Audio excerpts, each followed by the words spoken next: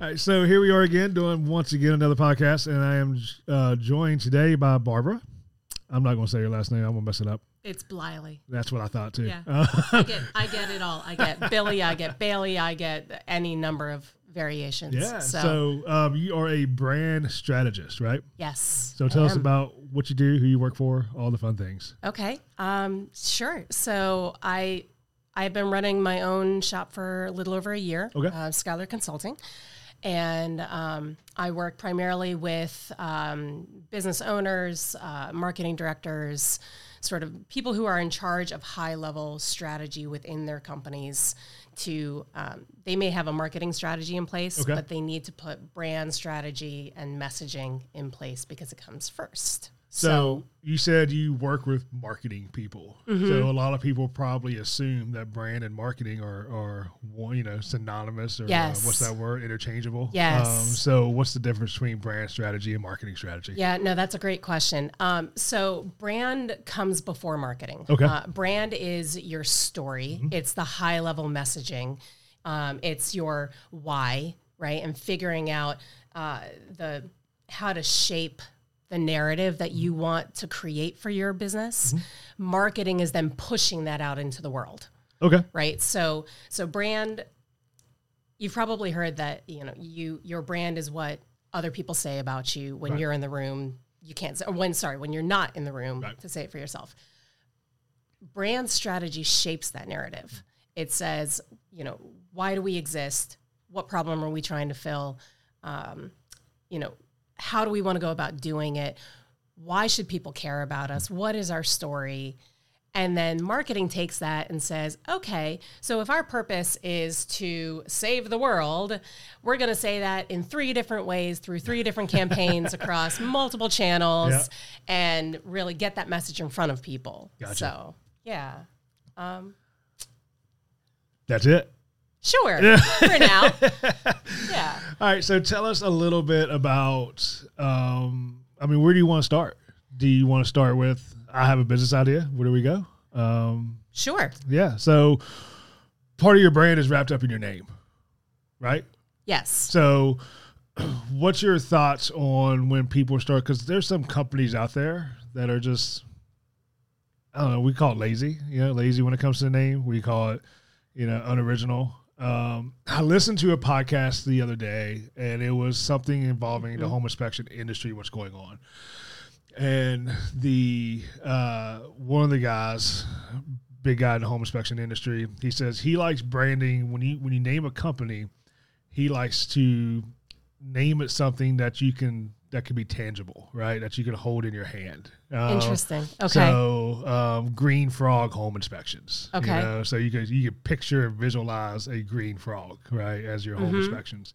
Because the company he was referencing is called Breeze, and he says, I picture a why don't you make a fan, like a fan, and that's your logo. Okay. So what's your thoughts? Quite literal. Yeah, right. So that's his whole thought. He's a very successful guy. And whatnot, but that was his take on when you name a company, you should name it. The imaging for that company should be something that's tangible that you can hold, that you can visualize. What's your thoughts on that? Oh, I think everybody's opinions would be different here. Yes. And there's no singular answer. Right. So naming is hard. It is. Finding the right name for your business is a lengthy process. I think that's why most people just go with Sid's Home Inspections. Right? I named my business after my dog. Yeah. So she's this adorable, obnoxiously opinionated husky, and I tend to think of myself in the same way. This guy's saying you should be naming something that's tangible that you can hold in your hand is an easy way for people to visualize, but not necessarily a reflection of the business that you want to be. And some of the most successful companies in the world have names that make absolutely no sense whatsoever in a vacuum, right? So Google, I'm sure it makes sense now, but it didn't without significant brand effort pushing that, right? Yeah. I'm not going to touch that one. Okay. I'm sorry. I have very strong feelings there. I think it's a shame. And we're leaving it at that. Yeah. Yes. Yeah.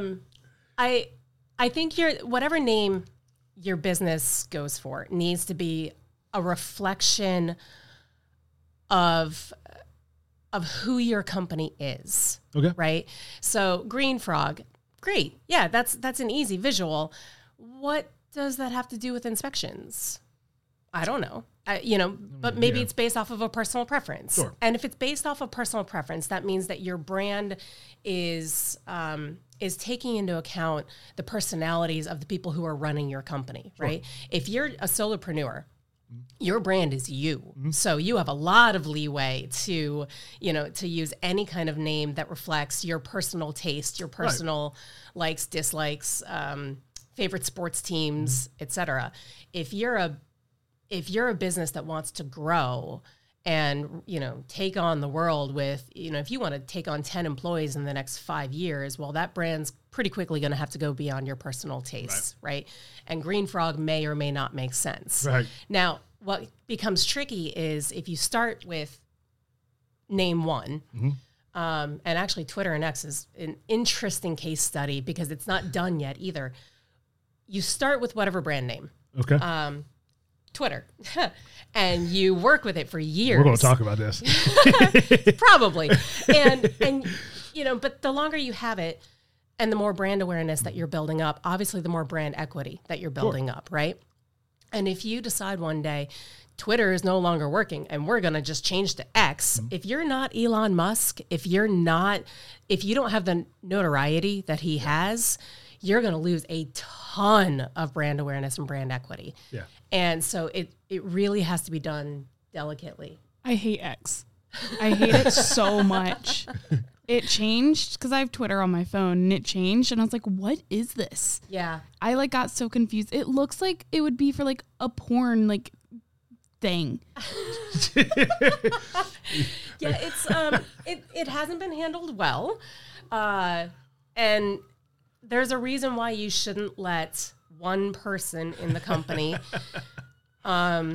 make these sort of decisions on changing the logo and changing the name and just, I had a dream and it's now going to be X, Y, or Z. Yeah. Who knows? Tomorrow it could be Z. We have no idea coming from that man. So,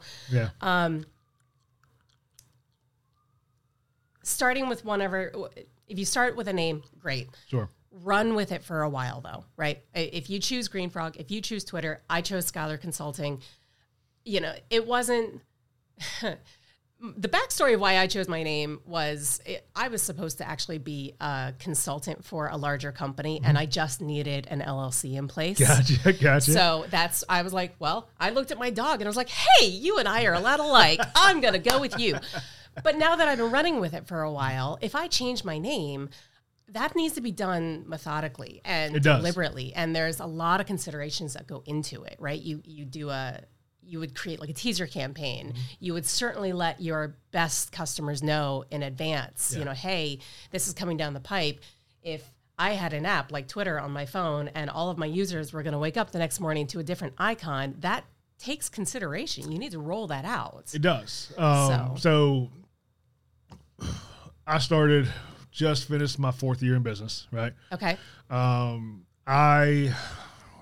November will be 2 years. I guess October we started making the talks. So 2 years ago. Okay. I got approached by a guy who owned National Property Inspections, NPI, right? NPI is a franchise, owned by an individual guy. You know how franchises work. Uh-huh. And he's like, hey, I'm done. You want to buy my company? I'm like, sure, can I think about it? He says, yeah. He called me. He's like, hey, kind of need a decision. I got to start this new job soon. So he was done. So that's what he did. He contacted all of his, high volume agents and agents that's been with him for a long time. I said, hey, this is what's happening. Right. it's no longer be MPI. It's going to be 360 home inspections. You know, the only thing changing is I'm not doing inspections, you know, but you have the other guys there, right? Because he had a couple inspectors, right? Okay. So, but he took that time to reach out to those clients and say, hey, I'm not doing it. This is who it is. You know, we can sit down, we have lunch, we have meetings, you know, you introduced me, just to take that time to say, hey, just when you call, it's not going to say MPI. You know, it's going to say 360 home inspections. Right. Sure. So that was very helpful. You know, now we still got those phone calls 6 months later, like, I'm looking for MPI. Yeah, they don't exist anymore. Right. Yeah. It will take some time. Yeah. Why, when you purchased MPI, what was your decision process behind not keeping that name and that brand? Franchise, because I'm not a franchise. Okay. I didn't want to pay franchise fees. Oh, right. Okay. Yeah. Otherwise, if we were to say it wasn't a franchise, I just don't like the name National Property Inspections. It just doesn't resonate with me. So 360, the reason why I chose 360 was for two reasons. A background in the fire service, the first thing you do on scene is you do a 360 of the property or car wreck or fire or whatever it is that you're doing, right? Okay. So it's kind of a callback to a previous life of mine, right? But also, you know, for home inspection purposes, 360, we cover everything. Sure. Kind of thing. So it had a double meaning there. Yeah. So that's why I chose that versus, you know, even if MPI wasn't a franchise, I still wasn't going to choose MPI. Right. I just don't care for the name. The colors are like, I mean, it may hurt some feelings, but, you know, it's like I don't know, very dull green and white. I'm just not my thing. Not a reflection on you and the kind of business you want to have. Yeah, and it's the not even brand like that a you're pretty building. green. It's just green. So it's just not my thing, right? Yeah. So yeah. Brand attributes totally play into your visuals, right? So, you know, the 360, what you were saying, this full circle look, it just the number means holistic, right? That you're gonna think of everything, you're gonna, you know, consider all of it, and your customers or your clients aren't going to be concerned that you're missing stuff. Sure. Right. So, funny that you talk about the colors.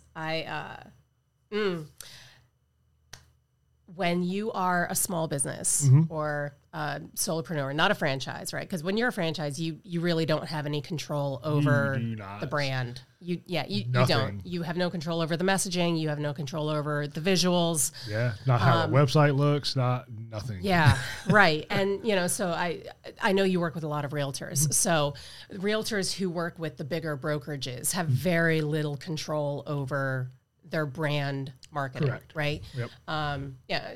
For example, if you're working with Keller Williams, well, then you're using the Keller Williams brand. Yep.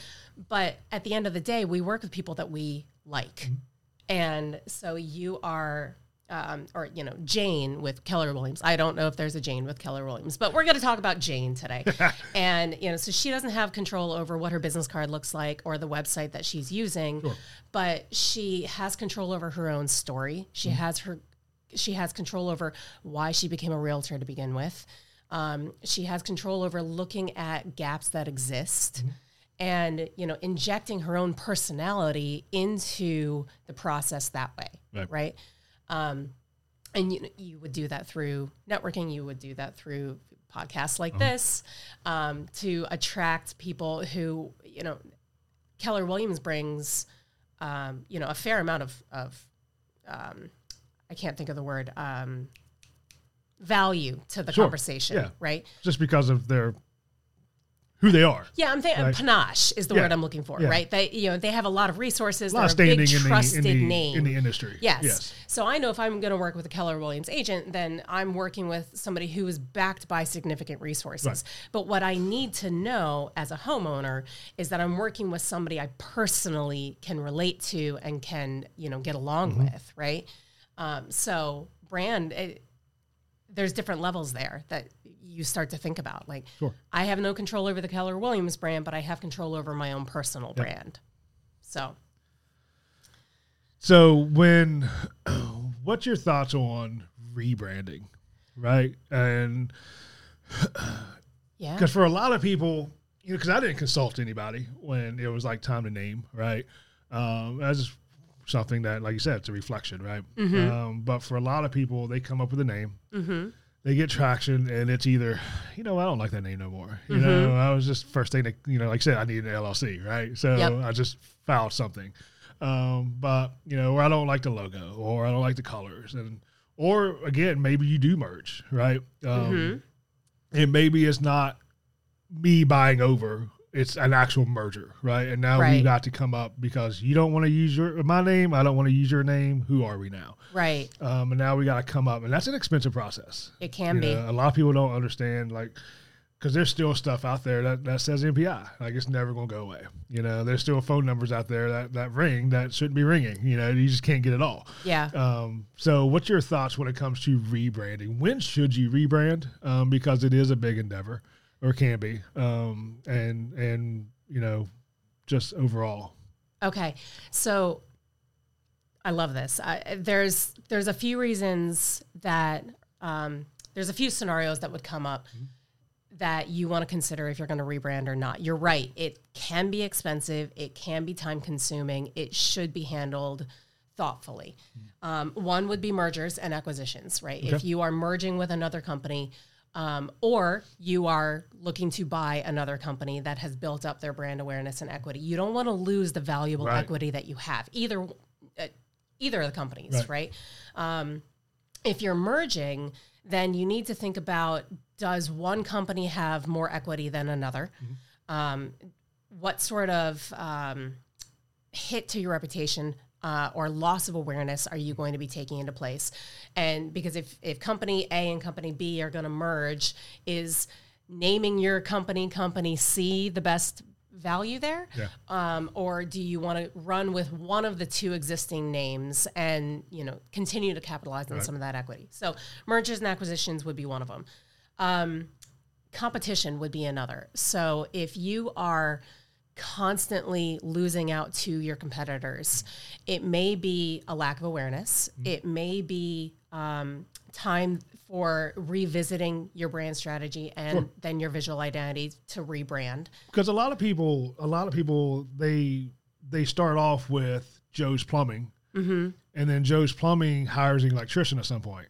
Right. But he's still Joe's Plumbing. Yep. Right. So he's losing a lot of electrical business because nobody knows he's an electrician. So that was another reason I was going to list. If you are either adding a new service line or product line, or you're moving into a new market, a new vertical, for example, you want to consider whether the name you chose is still an accurate reflection of the business.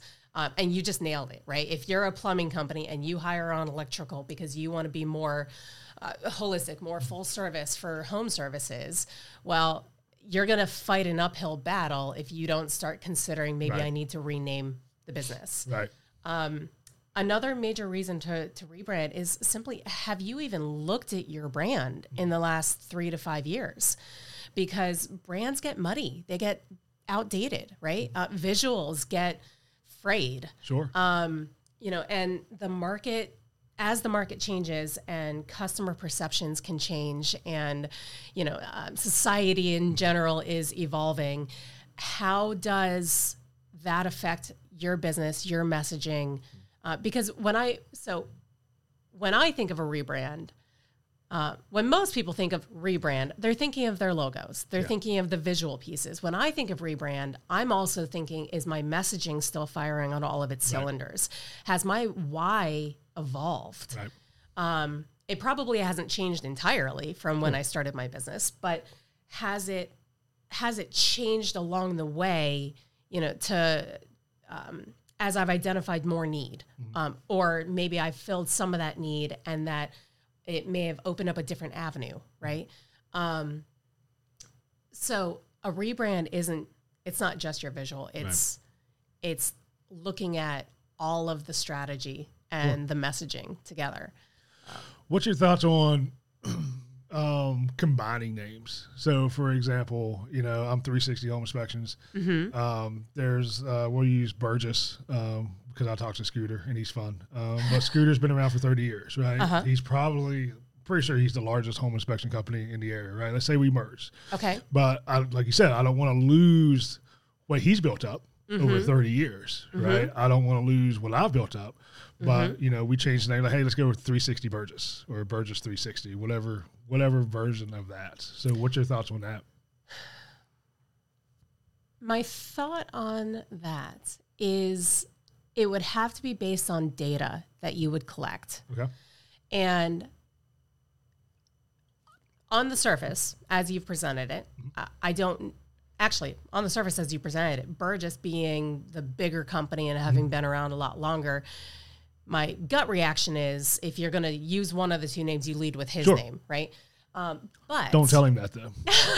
It's our little secret. But when you are going through a merger and acquisition, you should be doing some market research, right? You should be talking to your customers. Is this what are your customers going to expect? Who else in the market do you need to be aware of? And when you are prepping your customers, because you're going to have conversations with internally and with lawyers and, with marketing people, like, how do we want to approach this? Yeah. How do we want to shape this together? If it was Burgess 360 or 360 Burgess, well, that's an easy way to keep your equity. Sure. That's an easy way to keep your awareness. Yeah. But are you missing opportunities for a different name at that point? Because the forces that you both are bringing to the table, right? So you're combining for a reason. Why are you combining? And that's an opportunity to introduce, should we be looking at a different name or not? Right. So that makes sense. It makes sense. So when it's time, Courtney's phone's ringing. So we've had sirens and now we got phones. So by the way, you couldn't hear that on the recording. You could hear the sirens, but you couldn't hear the phone. Yeah. Just letting you know. So what does it take to develop a brand strategy? So what are you looking at when it's time, like, hey, I'm coming to you now, right? I'm not coming to Blair because he doesn't know how to do brand strategy, right? Blair understands brand strategy. But I'm coming to you because you said, because again, I got Blair, right, for Talking Monkey Media. For those that don't know, he was on the podcast, talked about all that marketing things. Yep. And he's doing the website and the SEO and all the things, right? Yes. So now Blair says, hey, you need to go get your brand stuff straight. So what are we looking at? Like, what's the actual strategy, right? Because, I mean, I know what a strategy is, but what is a brand strategy? So your brand strategy is, it's your attempt to influence and shape the narrative of the reputation you want your brand to have, right? Or I'm sorry, the reputation you want your company to have. So, I said back in the beginning of this, your brand is what other people say about you when you're not in the room to say it yourself, right? And you don't have a ton of control over what the words they use and their actions and the way they think about you. Unless you give them a lot of money. Unless you, or your ex, and you can just generate the conversation. Don't care. Yeah. But in a way, you actually do have a lot of control because your brand strategy is how you want to influence that perception. It's how you want to influence the words that they would use.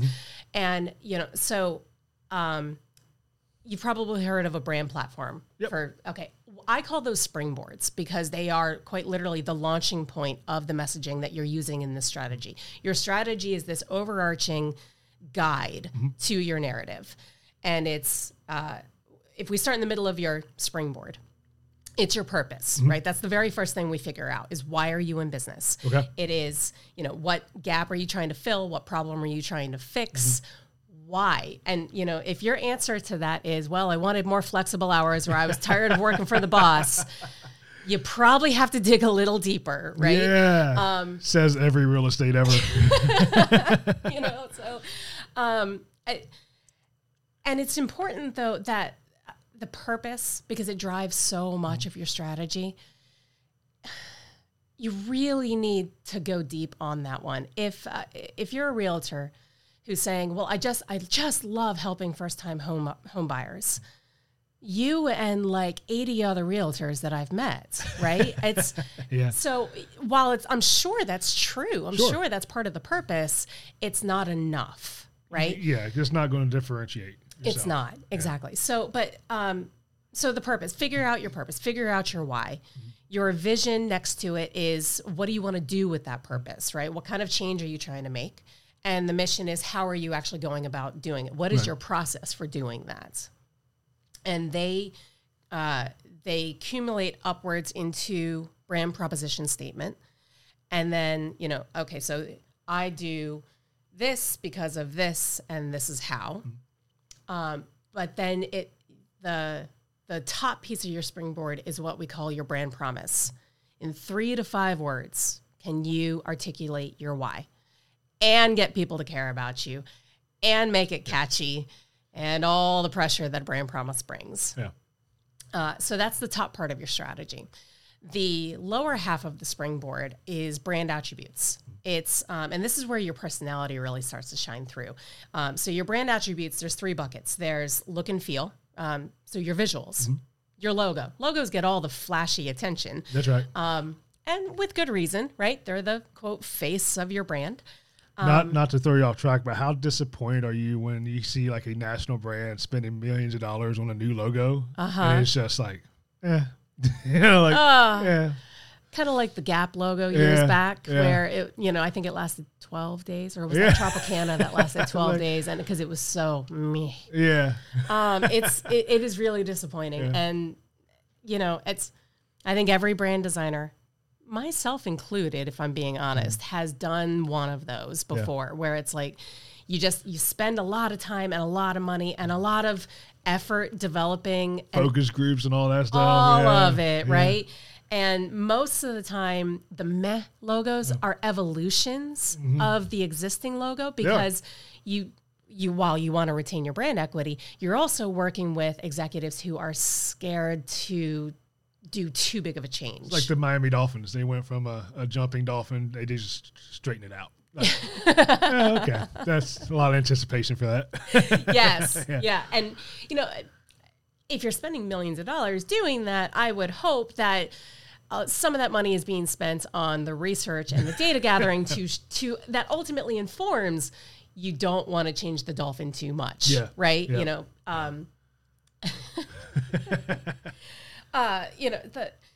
One of the reasons brands or logos are evolving too is the digital application for them, right? The more our technology changes and the channels have evolved, the more simplistic the logos are getting.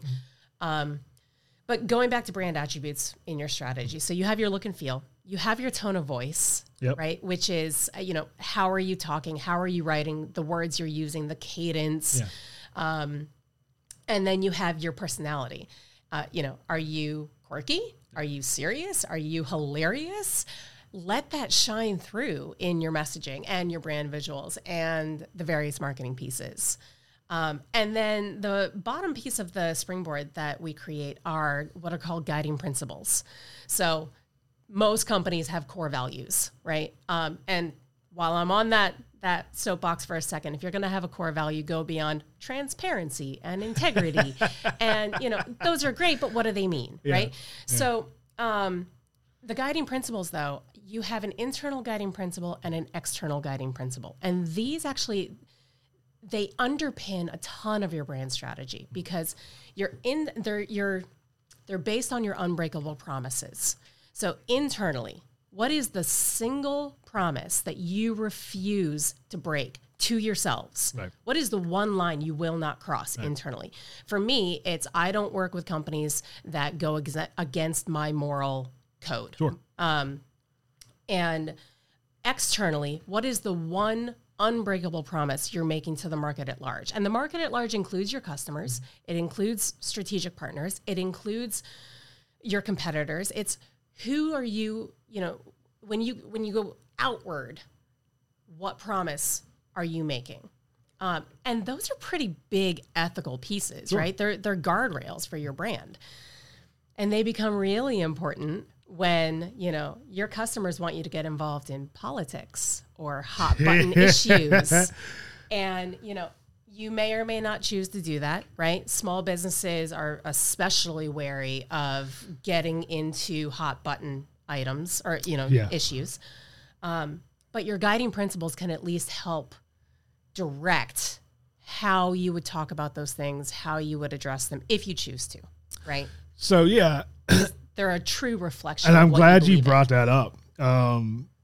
Because I talk to other people and I get business and I've received business because other inspectors went off on political tangents on their personal Facebook page, right? Okay. Mm-hmm. And my whole thing is like, man, I got a lot of thoughts and opinions, right? But Facebook just isn't the place for it because I own a business, right? It's a reflection of my business. Sure. And you can even go back to what Michael Jordan said back in the day when they said, hey, why don't you take stands against Republicans? And he says, Republicans buy shoes too, right? That was his stand. So you're right. Like the things that we do center around military stuff because I'm a veteran, right? Yeah. So we're a veteran-owned company. So we'll promote, Veterans Day, Memorial Day, things like that, causes like that. It doesn't mean that I'm not for or against other things, but we have polarized and politicized so many social issues that it's just a grenade. Yes. So when in an area that you say, hey, are you for or against this?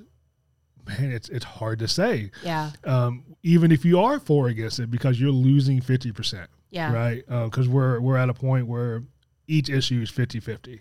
And it's hard. It's hard for a small business. Like how many small businesses were putting up, I support all, Black Lives Matter, for an example, right? Just because they were just for intimidation, right? Did they believe it? Sure.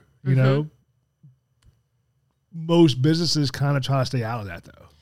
I think one of the most important pieces when it comes to wading into politicized hot button issues, if you're going to do it, you have to lean into it all the time. Yes.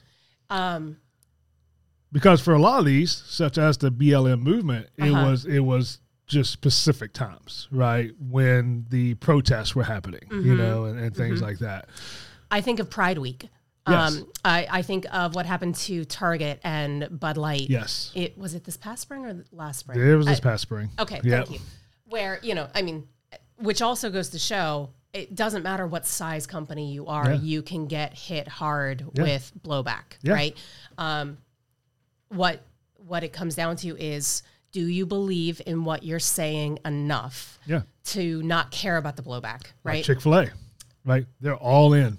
Yes. All in on their beliefs. Whether you agree or disagree, right? They're all in and they have not wavered. Right. So what happened with Bud Light, with Target, for example, for Pride Month, it wasn't just Pride Week, sorry, it was Pride Month, is that they put up these big displays, or Bud Light changes its cans for 30 days out of 365 days of the year.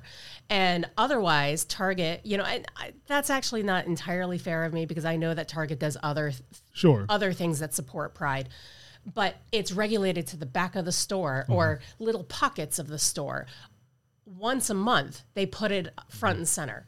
And that doesn't feel like they're leaning into it fully. That feels like capitalizing on the marketing push, and that feels disingenuous. Yeah. Right? Yeah. So to me, if you're going to take a stand, you have to be unapologetic about it, and you have to do it at all times. Yeah. Because like you said, you're gonna make some allies, you're gonna win some fans, and you're gonna lose some fans. Yeah, absolutely. But at least they know where you stand. Sure. Right? And if you become, wishy-washy back and forth, you're gonna lose everybody. Yeah. Right?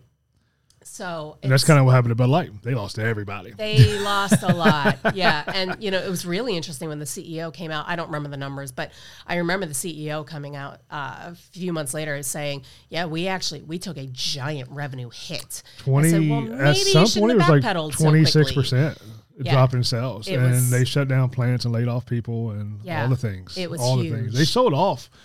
Anheuser-Busch sold off half a dozen or more brands. Oh, really? To a Canadian company. I didn't know any of that. All part of that. I mean, it's during that time you can kind of piece together, hemorrhaging money at that point, because 26% over several months, that's a huge chunk. It is.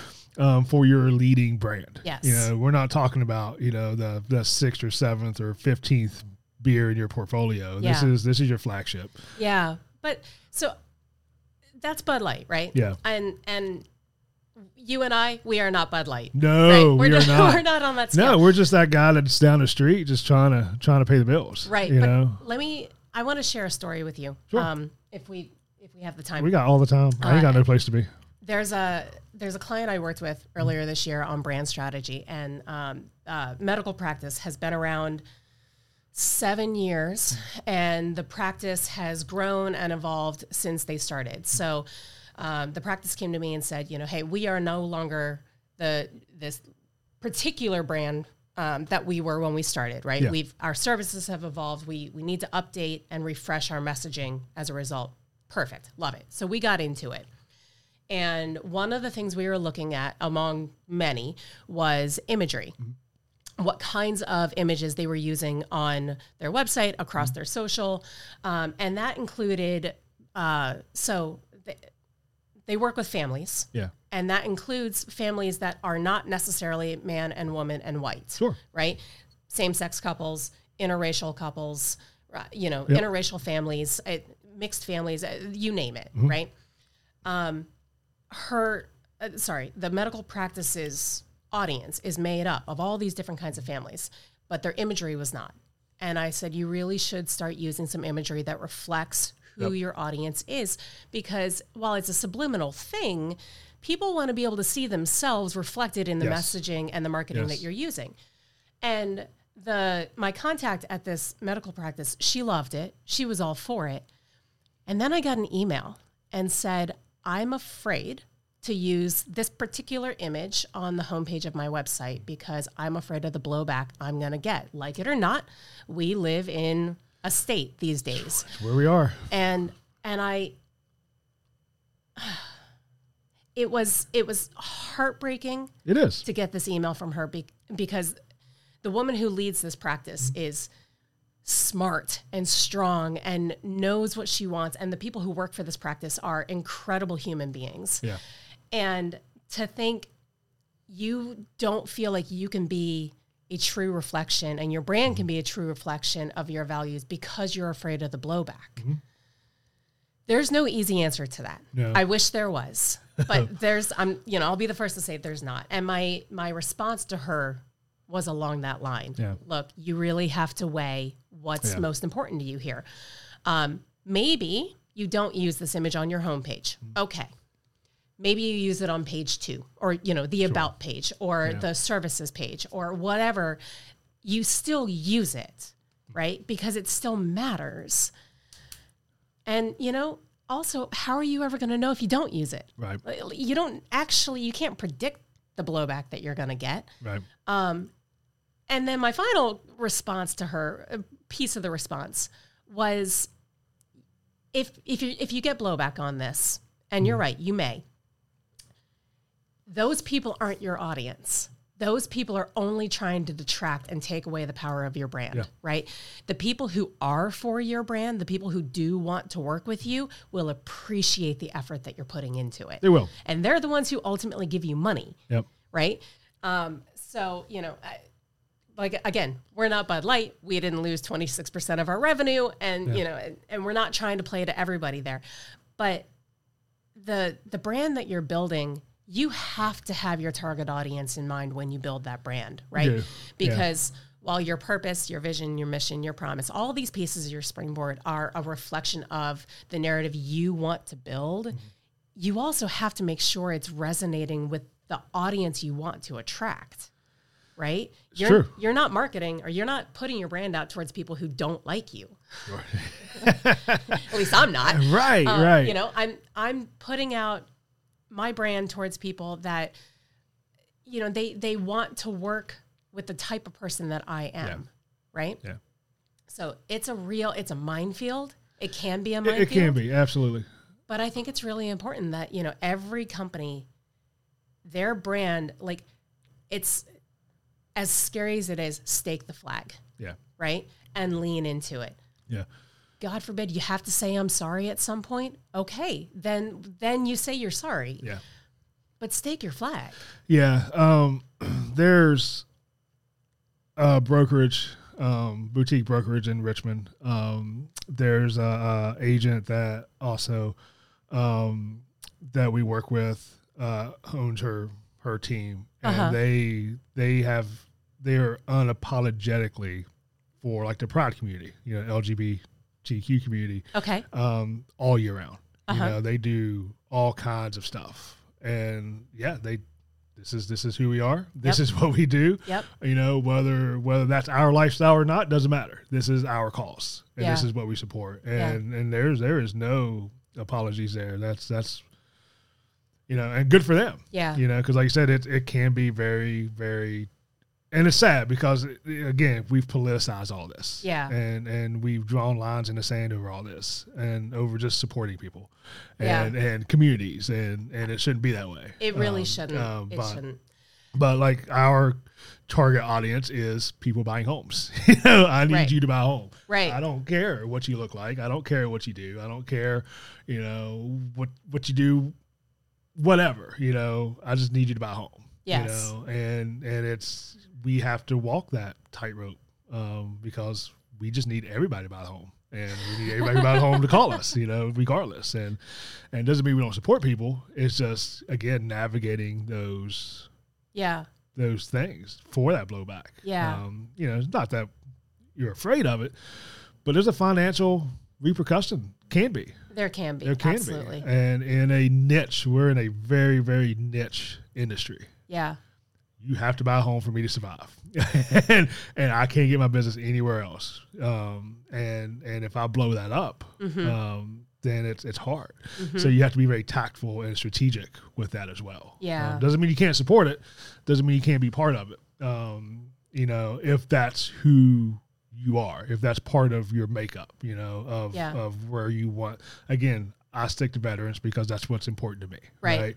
You have a personal tie to veterans too, which I just want to add to that.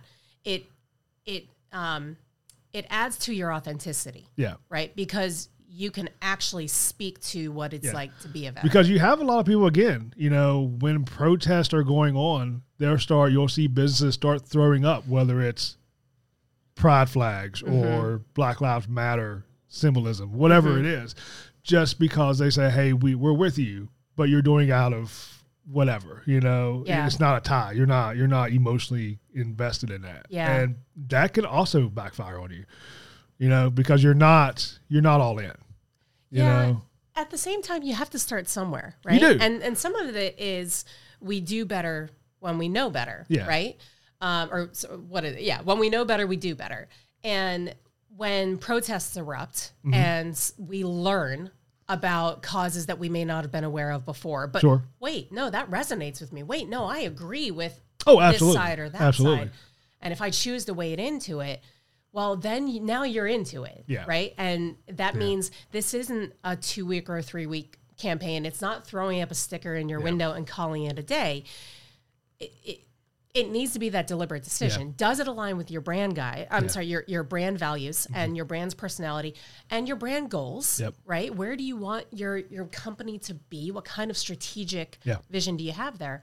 But if it aligns with all of that, and it personally matters to not just, if you're a solopreneur, if it matters to you, if you're a team, does it matter to your team and your audience, lean into it, right? Yeah. And if you're just starting, you're going to hit some blowback at first.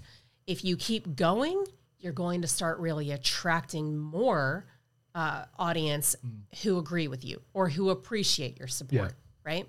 Yeah, absolutely. And that's how the bigger societal changes happen, right? Is brands buy into the conversation, right? We can't leave the conversation to the politicians or the actors and actresses, right? I love the notoriety that, the different groups bring to the conversation.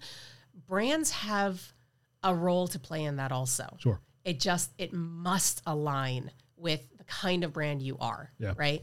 And again, you can speak to veterans, right?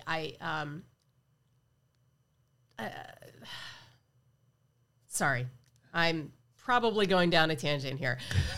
Go for it. It just matters, that like you can't just pick a cause off a shelf and decide I'm going to do that one, right? Like, not if there's no tie back.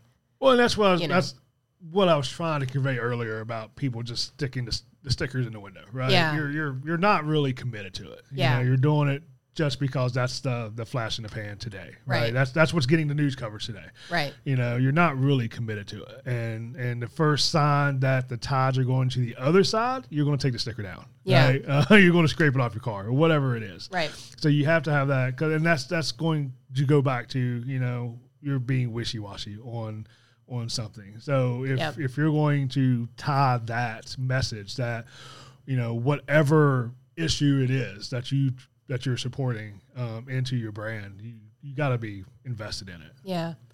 I had a conversation with somebody a few weeks ago about the guy was saying, we're really having trouble coming up with our why, with our narrative. Company's been around 25 plus years, pretty small team for how long the company's been around, boutique team. And some of the people on their team have been around in the company for 20 plus years, right? So you've got the old guard and the new coming in, and the company's trying to develop their own messaging and their why. Why do we exist? What are we doing? What do we want to be doing? Who do we want to be? And the guy goes, I just, we're having so much trouble because we can't decide what we care about. And I was like, what do you mean you don't decide? Like, you can't decide. And he goes, well, some of us just don't think it matters what we personally care about. And, some of the guys who have been and some of the people, who have been in this company for a long time is like, well, we've just always done it the way we've done it. And so, and it works, right? Like, love those words. Yeah. That's how we've always done it. And we've always gotten our business by word of mouth. Yeah. Well, that's great. But eventually those word of mouth people, those referrals, one day they may not be there, right? And so if you're not getting your business by word of mouth, if your referrals are starting to dry up, or your company is changing tack, and so word of mouth may not be the only or best channel for you, what do you have to rely on then to state who you are and why people should talk about you and why they should be referring you, right? Like, or why they should care. Right. And I looked at him, and it was a much longer, complicated conversation.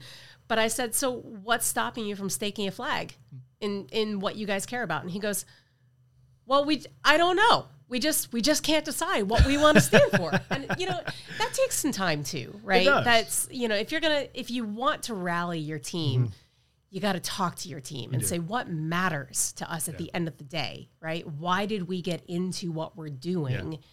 And what kind of difference are we trying to make? Absolutely. So, yeah. Well, that was a good rabbit hole to go down. Yeah. Sorry, I can totally go on tangents. You're fine.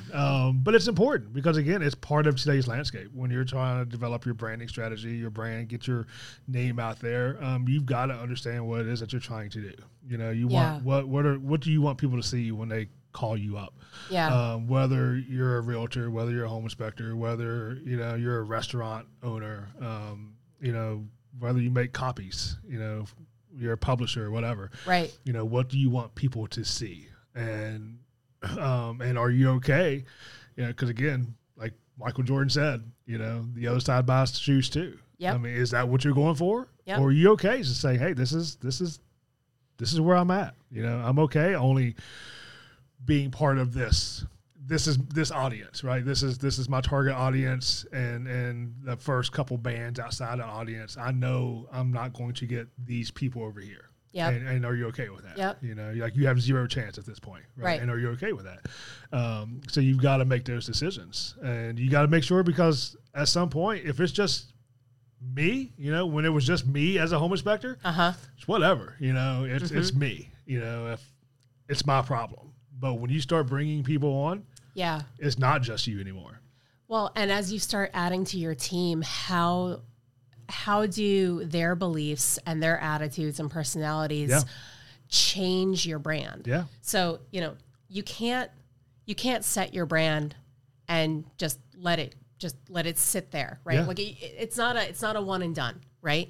Your brand will evolve with every new team member that you bring on, with every new strategic partnership that you make. With new marketing teams that you work with, right? Or new channels and tactics that you're trying, your brand is evolving. Yeah. And so you really have to consider, like, you know, if you and I were to join forces, how does my belief on veterans, which is a positive belief. My father was a Marine, so, you know, I grew up in the military family. But like, how would my values and beliefs about that affect your overall brand, for example, right? Sure. So one of the ways that companies can mitigate this, if they're growing their teams, is putting an employer brand strategy in place. That's a conversation for a whole nother day. I understand that, but it's about attracting the kinds of people that you want working for your business that agree with your brand, that have similar thoughts and feelings there, and can represent your brand back out in a similar way, right? There's training. You say, okay, hey, this is how we talk about things. This is how we approach certain pieces. But you're starting from a common point there, right? Yeah. COVID, right? Yeah. COVID, the vaccinations, the mask. People have some feelings about all of that. Right? Some feelings, one or two. Yeah, one or two. And there were, you know, in our industry, there were people saying, hey, had a home inspector refuse to put a mask on. Had a home inspector refuse to do this. You know, had an agent refuse to do that. You know, they didn't want to answer my policy was, they asked you to wear a mask. Put a mask on, you know, because that's just who we are, right? We're there to do a job, not dictate what makes them comfortable. If that's what makes them comfortable, then that's what we're going to do. Sure. You know? So that's part of all of that, right? Is understanding that, you know, did I necessarily agree with all that stuff? Maybe, maybe not, right? Okay. But you respected them enough. But I respected their and you're their in their thought. homes. Exactly, right? So if I want to grow my business, I need to at least look at it from a different vantage point. Yeah. And if you weren't, you know, everybody on our team was okay with it, right? They had zero problems with it. But if you came to me as an inspector and said, hey, I'm not doing it. Yeah.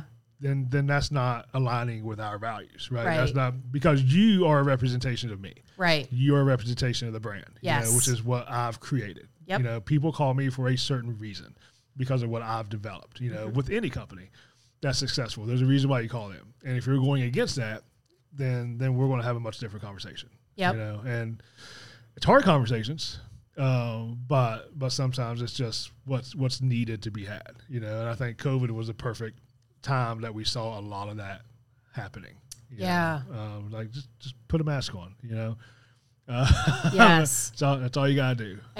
Companies had opportunities to showcase their values in a way during COVID, in a way that they've rarely had before and will rarely have again. Yeah. Right.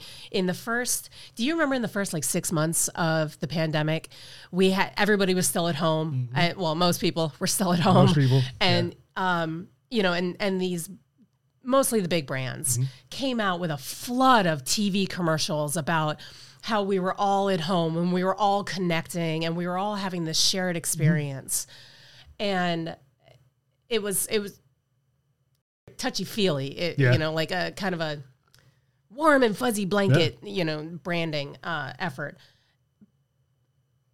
And it didn't last. No. right? It was like 4 to 6 months, give or take, of these really heartwarming commercials about how we're all in this together. And then it just sort of died back off again. Yeah. And, you know, it's, to this day, I have trouble remembering most of those commercials and most of those brand messages, with the exception of like a grocery store in England or something. It was like a European grocery brand about how, you know, delivering groceries to a couple of old people who could not go out into the crowds. And I just, that kind of representation of your brand is great. But if it goes back to what we were saying earlier, if you're going to do it, you really got to stick with it, right? Like, you can't be changing your brand messaging and your brand strategy every 6 months, right? You got to give it a chance to really permeate and stick. And now, again, doesn't mean you can't change your brand messaging and strategy over time. Sure. But if you're doing it every few months, they're not. No one's going to remember you for anything. They're not. Going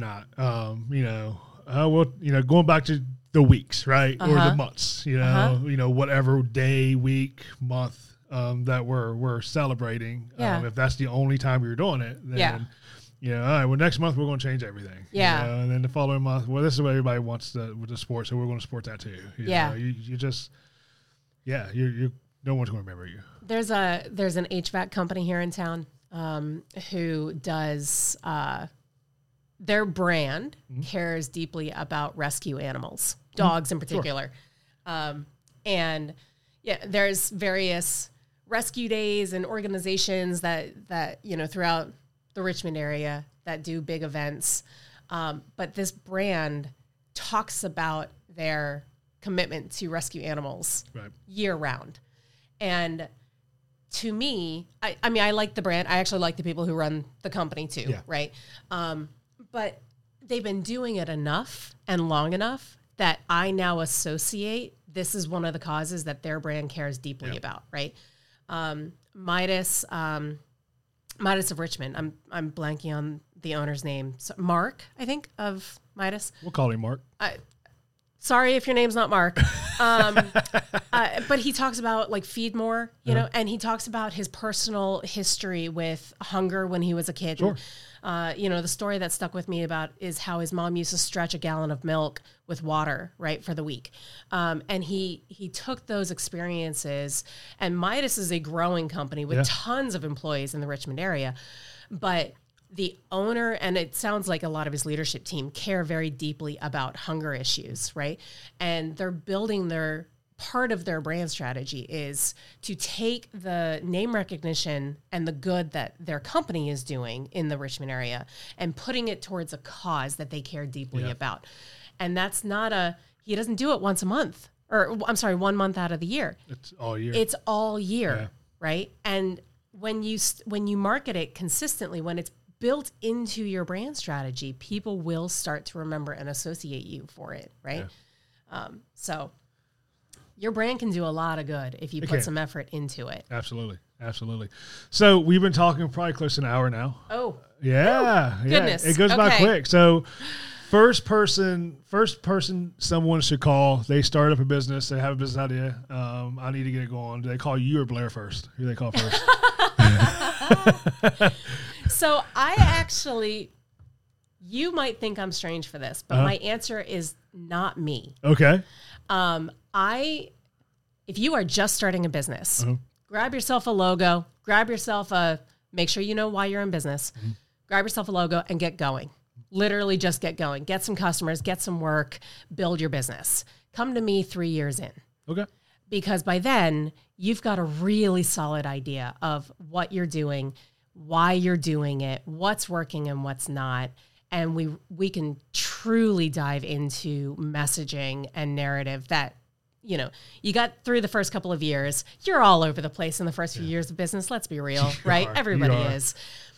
But after you've been doing that for a few years, then we talk, right? And we build you a plan for the next 10 that, takes you from level 3 to level 7, right?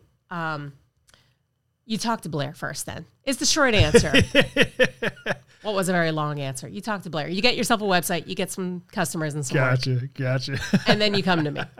So when they're ready to come to you, how do they get a hold of you? So my Skylar Consulting, it's skylarsbc.com. Or come find me on LinkedIn. I'm babbling all the time on LinkedIn. I'm just throwing thoughts out there. But I do free discovery calls, right? Yep. Conversations about where your business is, where it wants to go. What do you need now versus what can you do in like 2 years, right? Yeah. I'm not a believer that you have to have absolutely everything on day one, obviously, sure. Right? I think it's more important about meeting the company where it is and figuring out the best way to build that strategy so it works long term. Awesome. Yeah. I appreciate you coming on. Thank you for having me. Today's been great. Gotta wake Courtney up now. We'll do this again. I'd love that. Thank you so much.